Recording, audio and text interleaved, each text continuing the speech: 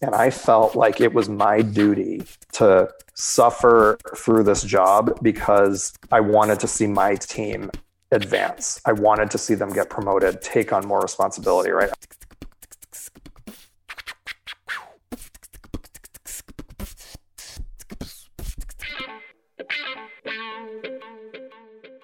This is the Happen to Your Career podcast with Scott Anthony Barlow. We help you stop doing work that doesn't fit you, figure out what does, and make it happen. We help you define the work that's unapologetically you, and then go get it. If you're ready to make a change, keep listening. Here's Scott. Here's Scott. Here's Scott.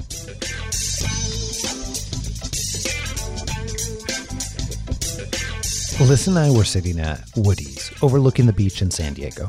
We had banana pancakes, coffee, and breakfast burritos. It wasn't just us sitting there, though. We were actually listening to Michael tell us what his life was like nowadays. If work is fun, like what I'm doing now, I find these moments when I'm like, you know, it's 8:00 on a Tuesday night and I'm like, should I watch a movie? I'm like, no, I actually really feel like working because it's not work. It's fun. I'm having fun with it. Michael had been an executive at Sony Entertainment for many years, and this was a great career for him.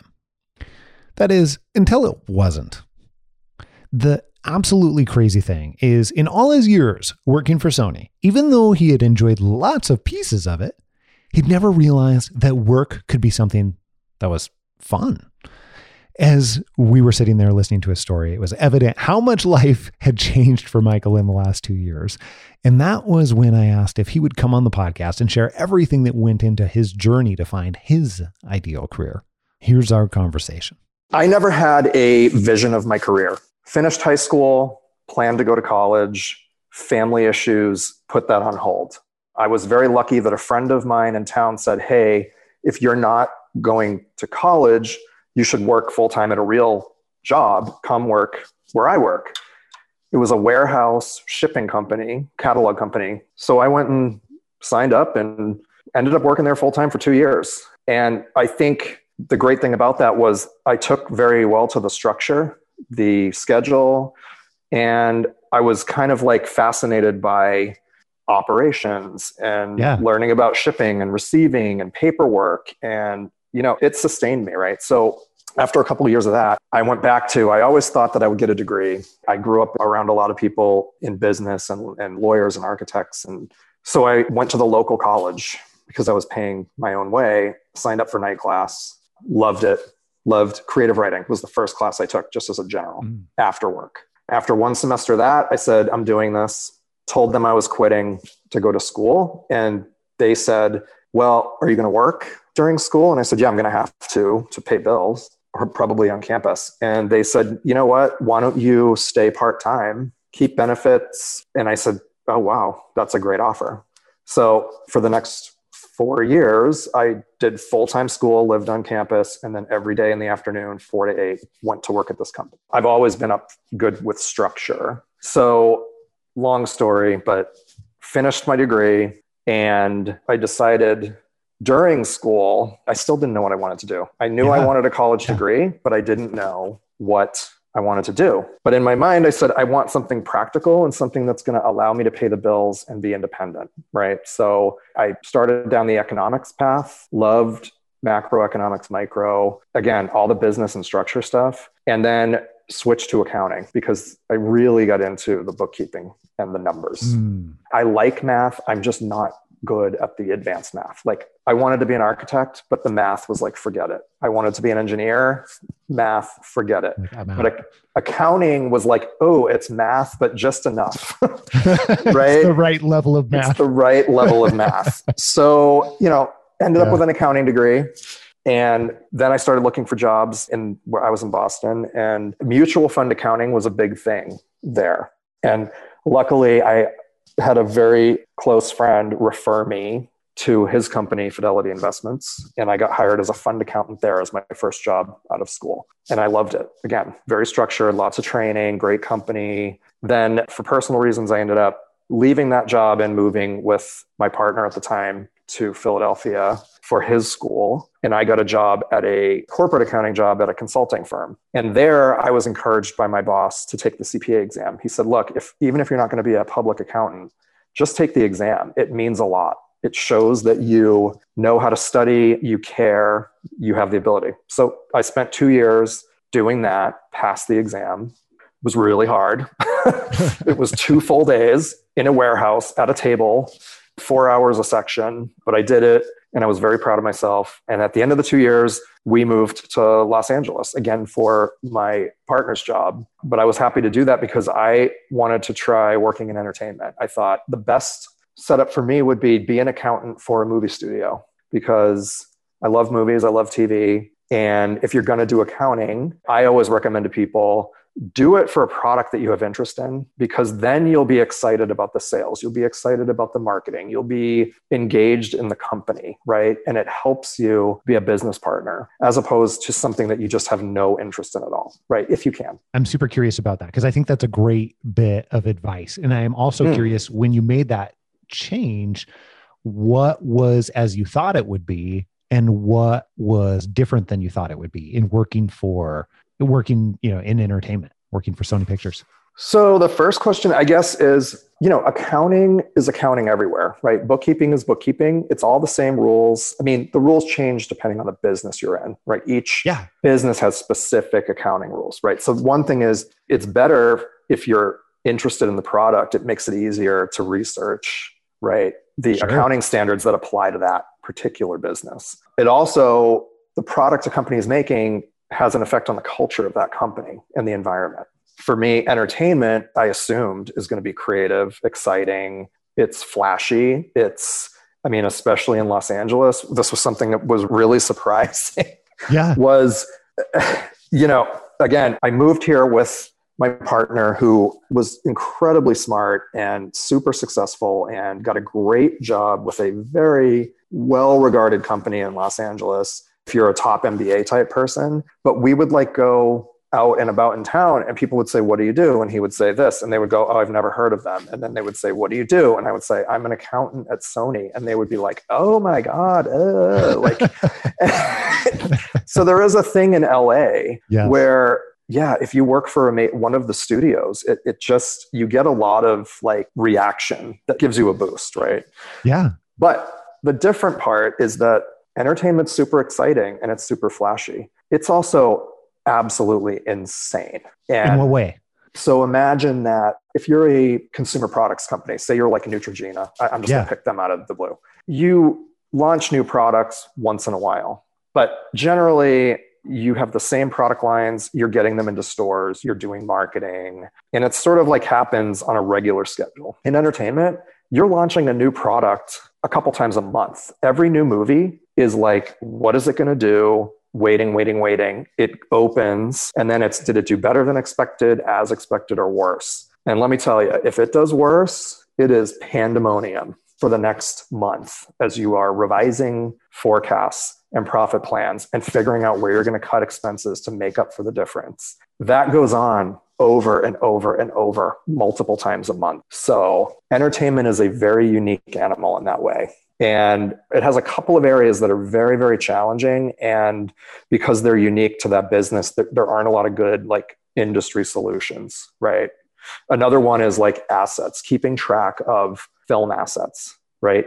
No one else does. No other industry has this problem where you need to keep master copies of movies and television shows and the audio tracks that go with them and all the subtitles and imagine subtitles for 50 different languages, dubs for 50 different languages, right? All this stuff has to be warehoused and accessible as you sell it down the road. And that is the area that I started in with Sony. It was basically asset management. It is fascinating, incredibly challenging, and still to this day, 20 years later, doesn't have any good solutions. It is just a monster of a problem for the studios to manage those pieces of every piece of content. And it's only getting harder with the way that we're now doing YouTube, short form, right?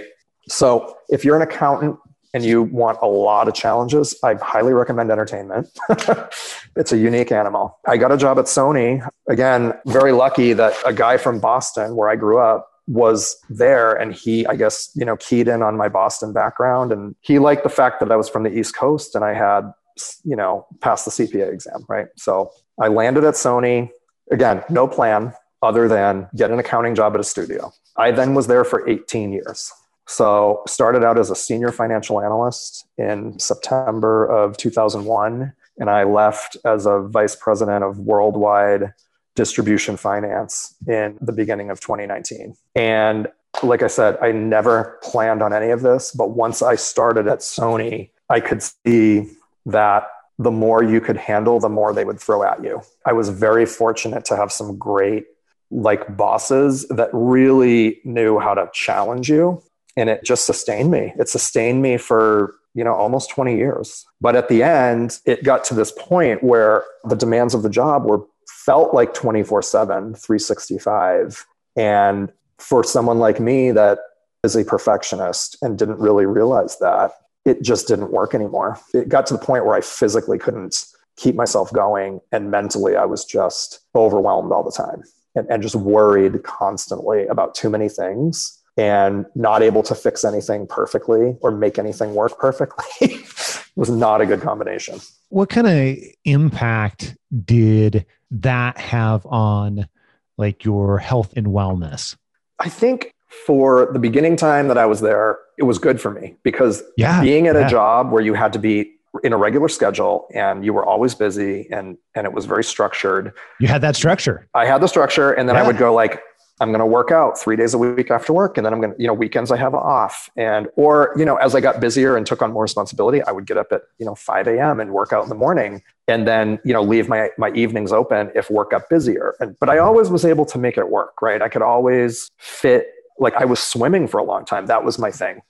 Get out of work, hit the pool, do laps for 45 minutes. And it just, I loved being so busy. I felt really important. Obviously the money was really good and was getting better every year. And I was just on this constant sort of routine of keep it going, get the next big raise, keep it going, get another big bonus. And I had a great team of people under me, and that sustained me for years. And I felt like it was my duty to suffer through this job because I wanted to see my team advance. I wanted to see them get promoted, take on more responsibility, right? I think the last probably 3 years I was there, I was doing it out of a sense of duty to the people that worked for me. But I also had this sense of, and I think this is common for people who get burnt out, is you have this irrational sense of importance of the work.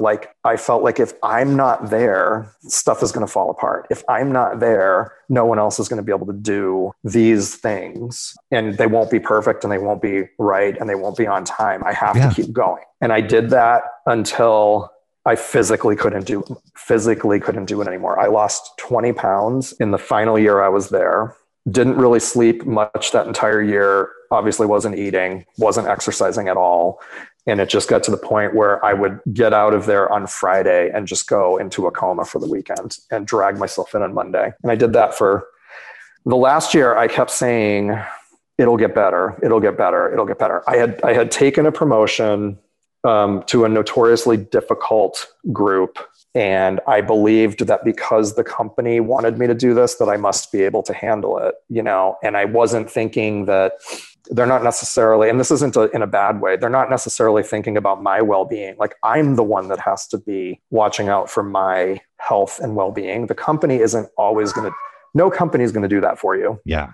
You can't expect that really. They looked at it and said, we have a need for this big thing to get fixed. And here's a person we think can do it. And they're expecting that I'm going to have boundaries and know when to raise my hand. And I learned the hard way that I definitely did not. I said, I'm going to get over the hump. We're going to get this done. It'll get better. It'll get better. But after 6 months of that, I was like, I don't see it. All I see is bigger problems on the horizon and things I can't get fixed fast enough. And I can't live in this world of just barely getting it done and poorly, right? It just took its toll on me.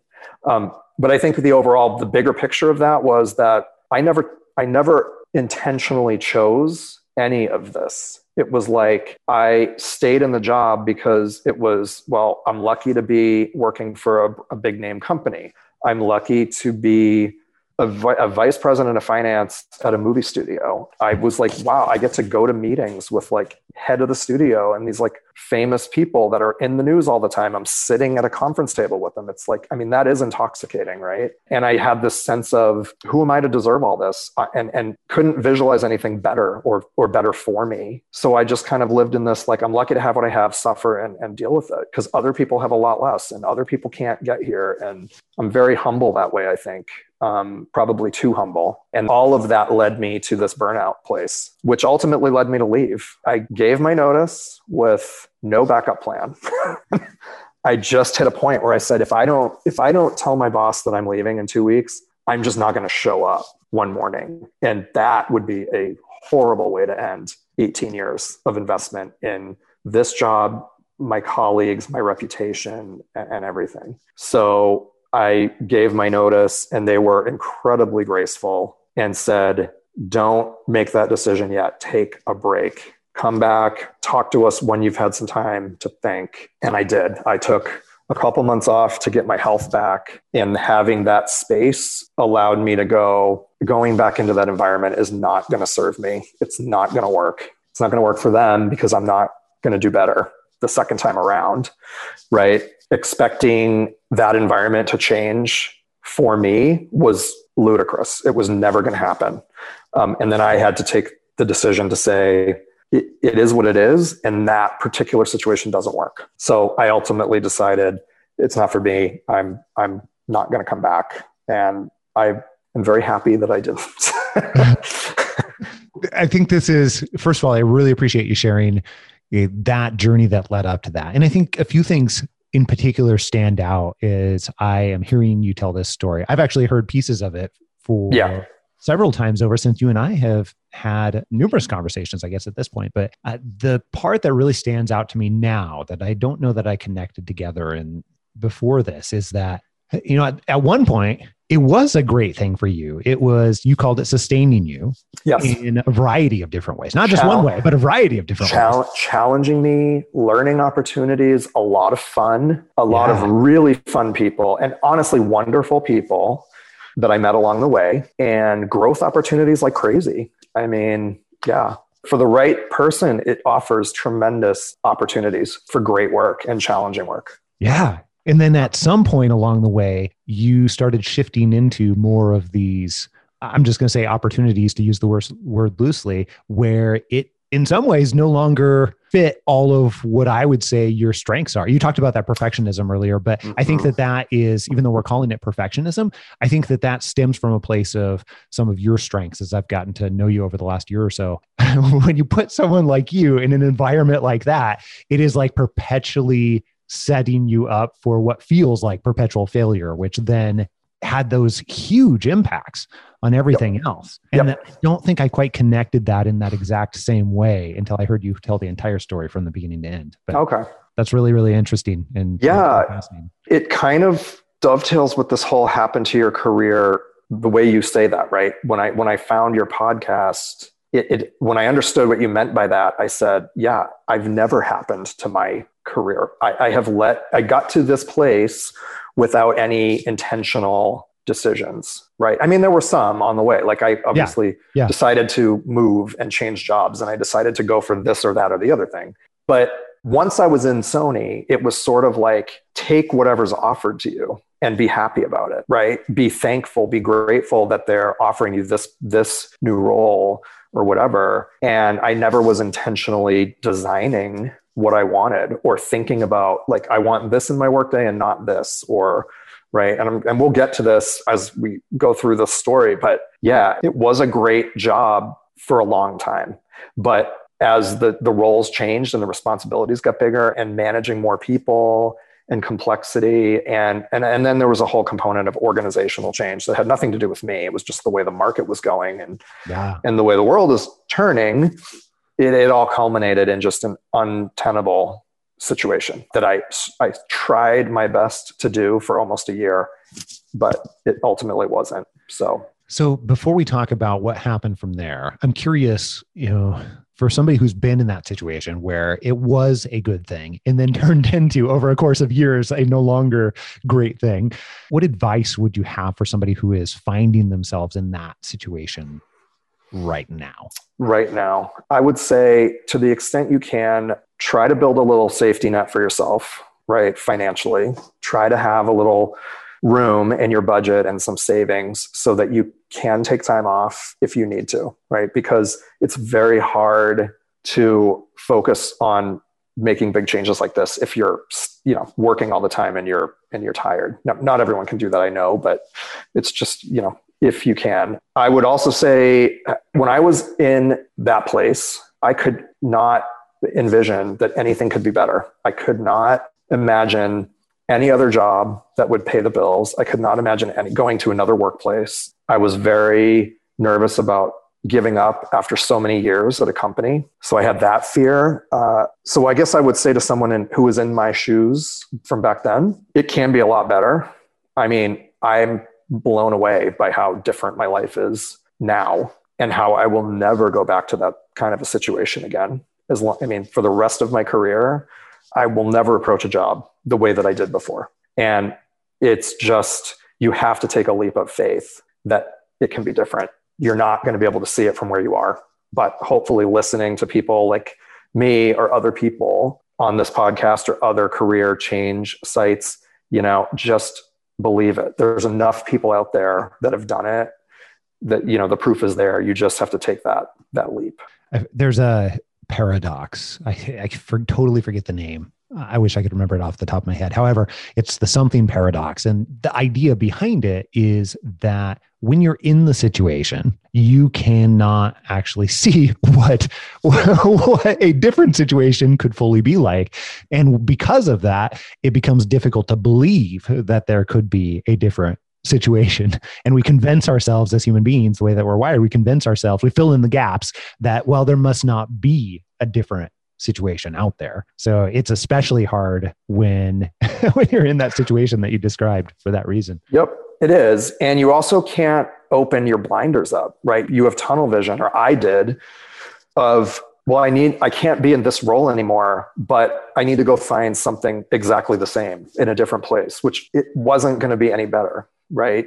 So, again, you have to kind of get out of that headspace in order to envision what might be a better fit, right? And that's where I learned so much going through the kind of skills investigation and learning about my strengths and kind of thinking about a better work life and a better way to put my strengths to use. Because once I learned about my strengths, I was like, oh, wow, this is crazy. Like, I can see exactly why I was successful there, right? And I can see exactly why I was miserable for so long. What's a couple of examples of that? Because that's a great point.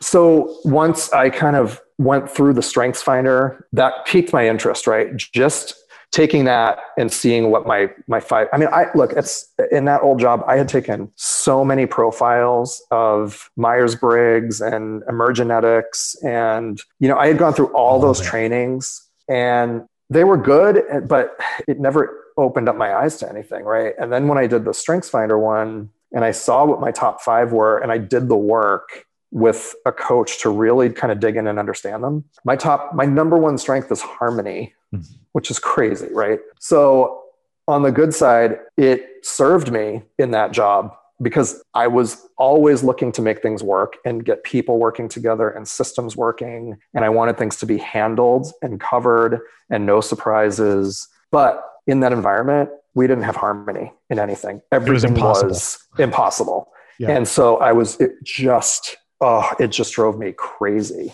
because you could never get anything working right or anybody on the same page. You know what I mean? So my number one strength was not being used. It was being used, but it wasn't in a way that made me happy. In my top 5 is analytical, right? Super important for an accounting job. And I got to work on analytical stuff all day long. That was amazing. That kept me going. I'm looking at them right now. Responsibility, relator, and deliberative, right? Well, I think that responsibility too is an especially big one because you're the one to take on everything. And if you don't know, the Strength Finder definitions of strengths, don't worry about that here.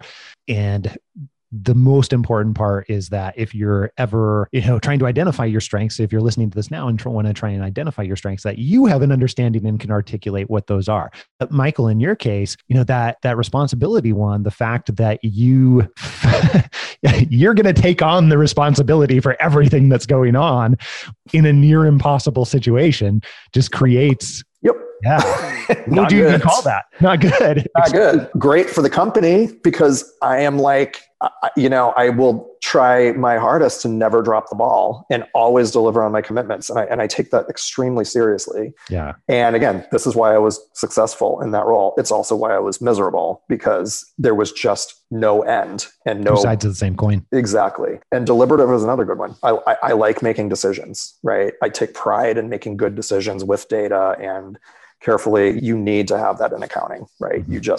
That's critical. And this is why I like that kind of work. So that one served me and it hit my buttons. It let me use that strength and it was needed for the job. So that one was good. Analytical, same thing. Relator. It's interesting. I'm an introvert and everyone's always surprised by that, but I can turn it on and be sociable in the service of work, but then I need like downtime to recover. And I really like my quiet time. So in the relator strength, being part of a big company, it felt like I was almost at a college campus every day. You were eating at the commissary, you saw people, there was lots of, things to do, happy hours. Like it was cool. Like it was a cool place to go to work every day, right? You would see stars every once in a while. There was filming going on. But it did hit my relator thing because I felt connected. I didn't feel alone, right? But then I realized that all of these relationships are first and foremost work relationships and could go away at any moment because people leave, people get laid off, like things change. They weren't true like personal connections. And it was pretending to serve that strength, but it really wasn't to some degree. Those getting clarity on those things, again, it showed me why I got to where I was, and it also showed me why I wasn't happy. So that was amazing. And I think that's what led me to call you and go, okay, I want to talk to somebody about what this really is about and how this works. And am I just signing up for a bunch of online classes, or is this actually going to do something for me? And that's what I think led me to call you or email you guys and get on the phone with you and Philip, because I was like, I can see this there is a path here. I don't know how to use it. I don't know where it's going to lead me. I need a lot of help and pushing to believe that this will work. And yeah, that's how I got to where I signed up with you guys. So tell me a little bit about trying to identify what was going to be a great next step for you. What was some of the hardest parts of that process? Well, I think the hardest thing for me was again, breaking out of the tunnel vision of thinking that I had to go back to a Monday through Friday corporate accounting finance job. And every time I tried to lift my head up and go, I'm going to start putting my resume together and start applying to stuff, I just couldn't do it, right? Wrong. Because it felt so wrong. It felt so wrong. I needed someone to open my vision. I keep thinking of tunnel vision and someone opening up the blinders. Where you're on a train, if you've ever been in a train and it goes through a tunnel, and then at the end, all of a sudden, everything is super light. Yep. I needed coaching. I needed help on possibilities. I kept asking my coach, okay, I took the strengths test. So now you should be able to punch those 5 into a computer and tell me the perfect job that I should be applying for. Boom. And you guys were like, no, it does not work that way. And I kept saying, but why? Come on. I just want the easy answer. But it kind of did work that way over time, right? Because it led me to look at other things, like other career paths, right? And it took me a year to decide, but I finally did. And I'm very, very excited about where it potentially is going. And along the way, I did some fun jobs too, just to play, right? I know some of them, but what were some of the fun jobs? I was fortunate in that I was able to take a sabbatical, right? I decided 2019, I am not applying for any work. I'm taking a year off. I'm going on road trips that I've never been able to do, seeing family, catching up with friends. I lasted about 6 weeks. And I said, okay, I need to do stuff. I cannot just be chilling out, right? It sounded like a great idea, but I got my fill of it. pretty quickly. I decided to take care of some health stuff. I had a shoulder surgery to correct an injury that had been painful. And I figured do that while I have time before I go back to work.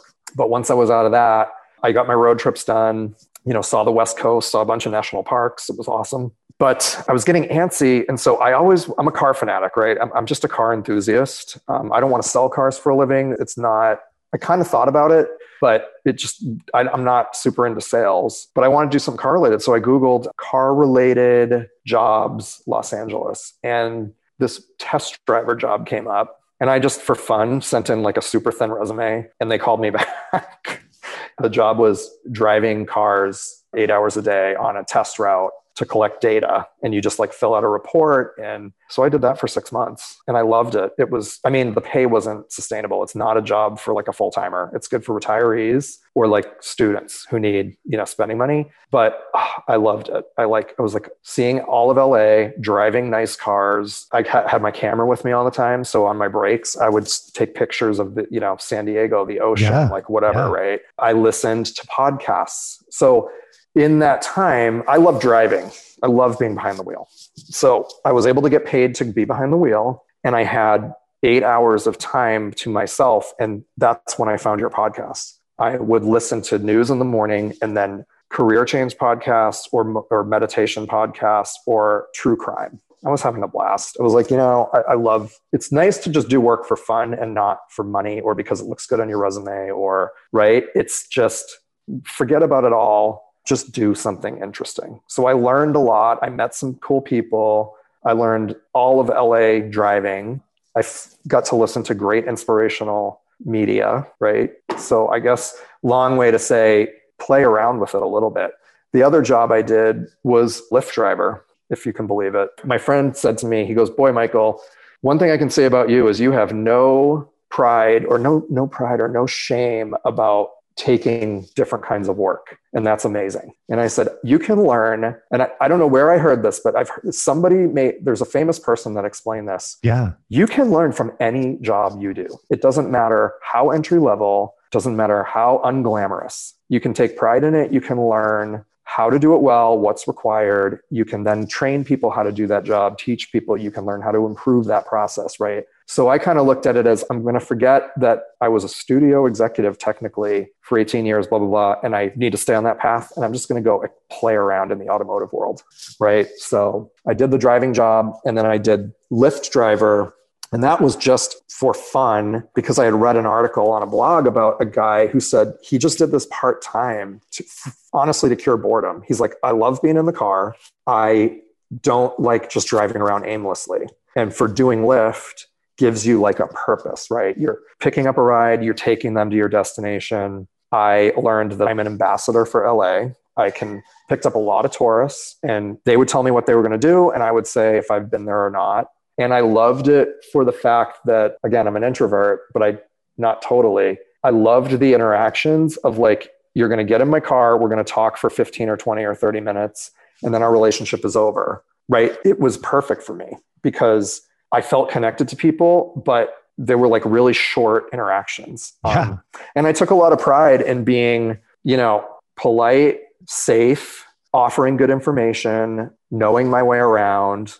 And honestly, it was fun because I was getting to explore the city, and I had rides all the way down to Laguna Beach, San Diego. I mean, I had like some long haul trips, and then I would end that trip and I'd be like, okay, well, I'm in San Diego. I'm going to hang out down here and see what's going on. And then I'm going to do rides all the way home. It was awesome. But I also learned that it's really hard to make a living doing that. And we could have another whole podcast of my opinions about rideshare. And I didn't ask you about that when we got to have breakfast a few weeks back. Yeah. Oh, but again, amazing experience. 6 months working for Lyft. I learned a ton. I have very strong opinions about that industry and the fact that, it is not sustainable for drivers. It's a fun pocket money job, but it is really not sustainable for a real like full-time thing. It ends up, I think, costing you more money in wear and tear on your vehicle than you'll ever earn. Fascinating in many wonderful and many terrible ways at the same time. Michael, quick check in here because we're just about at time that we had scheduled. I have about 15 minutes where I can go longer, but didn't want to assume that you do. Do you have? I'm you open. got to stop? Okay. Yeah, no, I'm fine. All right. Let's keep going then for 15 minutes. So here's what I'm super curious about then for you and your story, where, when you think about the transition and when you think about, what worked really well for you to identify your next step, an amazing next step for you, a step that, I don't think you probably would have thought about if we would have asked you 3 years ago or so. At all, what worked really well for you? The first step for me was letting go of, I have to stay on the path I was on. I have to stay in entertainment. I have to stay in finance because I've spent so much time there. If I don't do that, I'm throwing everything away and I'm starting from the beginning. I had to let go of that belief. That was really, really hard to do. The second, I think, thing that helped me was doing those kind of fun jobs in air quotes. Yeah. Because it helped me get out of the rut that I was in, or the tunnel vision again, and go, I'm learning how to do other things, even though they're not like career things. It just helped me feel excited about working again and curious. And then I think another thing was, it was really, once I did the StrengthsFinder, it was spending the time to go through the exercises that you guys explained to me through coaching, and then having my coaching sessions with Mo to really drill down on the value of stepping back and doing the assignments, basically, right? Where it was so hard for me to believe it, but it said, before you start looking for your next role, decide what you want your life to look like. Like, lay out, pick how you want your life to be structured before you start looking for a job and a company first. And I was like, whoa, like, who does that? Why would you do that? Seriously. Why would you do that? Like, who does? And then I was like, oh, maybe this is how successful people are so happy, is they do that. But boy, did it take me a long time to come around to that belief. But once we got through it, and it took me a good probably 2 months of encouragement and pushing, that led me to the job that I'm doing now. Right. It led me to start looking for work that would fit what I wanted and company culture. And I'm blown away and stunned that I am where I am, because I found a company that is so helpful, encouraging, nice people. I have a flexible schedule. I work when I feel like it, pretty much. It's crazy. I never would have believed it if you talked to me 3 years ago. So one of the things that stood out to me and I wish I could meet like every single person we worked with in person over the entire world and everything. However, you and I got to meet in person. You and Alyssa and I got to have breakfast together just a few weeks back, and not that long ago, in San Diego. Yep. And you were kind enough to drive down from LA, which was super fun. But one of the things that stood out to me during that conversation that we had is we were like overlooking the beach at this little, kind of funky little breakfast place. Yeah. Mm-hmm. You said something along the lines of, I still find that I am struggling with the fact that like work can also be enjoyable. It's so true. Oh my God. I don't know why. I don't know. I think it's like Catholic guilt or something. I don't know where this comes from, but it's so true. I always had a belief that work needs to be hard. If you're not suffering at work, then you're not working hard enough, right? I don't know where this comes from, but I have to let that go. And that's critical. I think that's really, really important for people to just think about your attitude towards work. And do you have that belief, right? Because if work is fun, like what I'm doing now, I find these moments when I'm like, it's 8:00 on a Tuesday night, and I'm like, should I watch a movie? I'm like, no, I actually really feel like working, because it's not work. It's fun. I'm having fun with it, and I'm like, it still feels weird. It's like, wait, I'm not watching TV every night because I'd rather be doing my job. Well, let's be honest. It is weird, but it's good weird. Yeah, it's good weird. So that's awesome. First of all, let's just acknowledge that right there. And, when you think about other people that are getting ready to make a change, like if we're going back to where we had talked about you were at before, where you had decided that you were going to make this change in one way or another, what else would you advise people to think about, or what worked for you to let go of some of those beliefs that you had talked about? I think it was a lot of listening to career change people who have gone through career change was super helpful, right? Talking to Mo and sort of having that accountability partner of like, we talked about I was going to do these things before next week, and I don't want to let him down. Responsibility, right? Responsibility and accountability partners. I mean, that's always a good thing, no matter what you're doing. Exercise programs, dieting, like accountability partners are really powerful. You asked about other things that people could do that were in my shoes. It's focus on those strengths, and then again, do a lot of researching. What helped me a lot was some of the tools like, I can't remember the name of the database. It's the government database of jobs.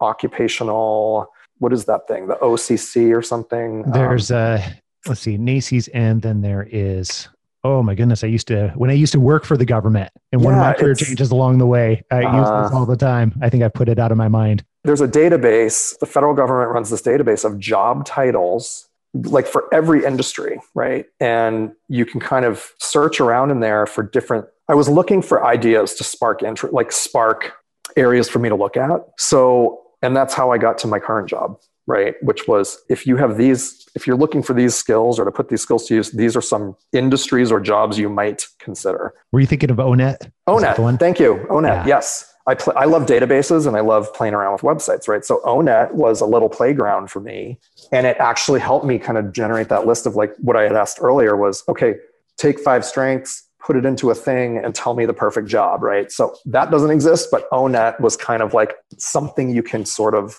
do that with. Just again, to break out of the tunnel vision and go, okay, I don't need to be a corporate finance person anymore. These are like 5 other things that might work. And that's what led me to what I'm doing now, right? So it's research and sort of open-mindedness about other ways that other careers that might work for you. You don't have to stay where you were before or do what you were doing before for a different company, right? Which I think is what a lot of people end up doing as the default. It's either find the same job in a different company or find the same job in a different industry, but that's probably not going to lead you to a much different place. You really want to take the time to just brainstorm a little bit, throw a bunch of ideas up at the wall, go to ONET and go, don't be judgmental about every option, right? Look at the thing and then think about them and start marking them off and flagging the ones you want to kind of explore more. Yeah, that would be my advice.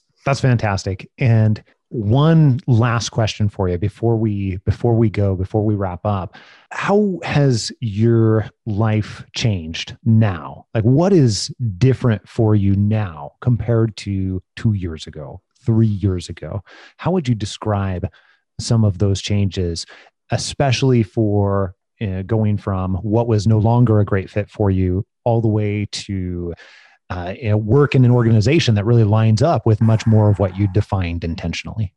So I guess I would say the shortest way to answer that is, prior to this change, I believed that I had a lot of security because I had invested so much time in this company and this role and had so much experience. But I think underneath that, I always felt stressed and concerned, and it grew over time, that all of that could change in an instant because management changes, business slows down, layoffs happen. And I had heard this before, working for a paycheck, there is no security in that, right? Some people do make it all the way to retirement working for the same company. It's much rarer these days. But at the end of the day, if you're working for someone else, you're in their hands, really, right? Flash forward to today, the money is not what it was at my old job, and I miss that regular paycheck for sure. But the potential is there to be doing even better than I was before. But it's up to me and only me to do that every day, right? To work on finding business, to network, to make sure that I'm doing everything I can on social media, on phone calls, to find work, and that I never envisioned myself doing it. But now that I'm doing it, I never want to go back to sitting somewhere and getting paid by the hour, or an annual salary, because I am in control of my time now. I'm in control of my volume of business to some degree. I can take a break when I need to. I can it's just, I don't know. I'm just in love with it right now because I am learning so much that I never expected. And I'm being challenged in sales, in marketing, in just discipline. And I'm pretty disciplined, but this takes a whole other level of discipline. Like running your own business, I'm sure you know this, right? Yeah. I love it. I have so much more energy now and hope and optimism. And like I said, I managed to find a company. I'm an independent rep for this company. I'm not getting paid a salary by them. I'm getting paid by the deal, but the people are so great and the most helpful, supportive bunch. I'm like, how did this happen? I just love it. I'm loving it. So it is possible, but you got to break out of all the way back to, you won't be able to see it from where you're sitting until you step back, get some help, even if it's just listening to a podcast like yours, like routinely, scheduling a couple coaching sessions, whatever, just believe in it, give it a try, break out of that rut. How do I say this? I want to say this more concisely. Just take a chance. Take a chance on doing something different than you've done before. And don't just try to look for something similar to what you were doing, right? Try to shake it up because there's so much possibility out there if you can just give yourself that space to look. Quitting might just be one of the most overlooked and most useful tools in the process of discovering the work that you were meant to do. When the realization hit Lynn Marie Morsky as a graduate student in multimedia design that she actually loathed coding, which was a skill she needed, she quit. When being a sports medicine doctor turned out to be a dream job, just not her dream job, she started planning her exit route. Get a list, written or in your head or otherwise, of exactly what you want. And she didn't mean what position. She meant characteristics, just like we were talking about. Yeah. And she said, and just don't let that go. Focus on that. Lynn Marie Morsky is a doctor, lawyer, powerhouse with multimedia background. She's also a self-described hippie who gushes about Burning Man Festival and has quit just about every career she started. Next week, right here on Happened to Your Career, we'll get deep into how Lynn Marie was able to leverage quitting through her entire career. Until then, adios. I am out. My goal is to perk up your day in an otherwise, normal lockdown type situation. So, yep. So I've never done a podcast before, so I'm gonna. Hey, awesome. I'm glad that I could be your first. It's a virtual background of a famous house in Beverly Hills. Actually, is it? It's called the Sheets. That's SHEATS Goldstein House, and it's in a lot of movies and stuff. But I got a tour one time through a continuing ed class I did, and I just love. This is the picture from the master bedroom. That's his view. Interesting. A whole wall right now. The Goldstein residence. Yep. It's super. It's a John Lautner, I think, designed super mid-century. Oh wow. Home. That is awesome. Yeah. So, but people always think, they're like, is that your house? I'm like, maybe someday. Not yet, but Not yet, but soon. We'll see.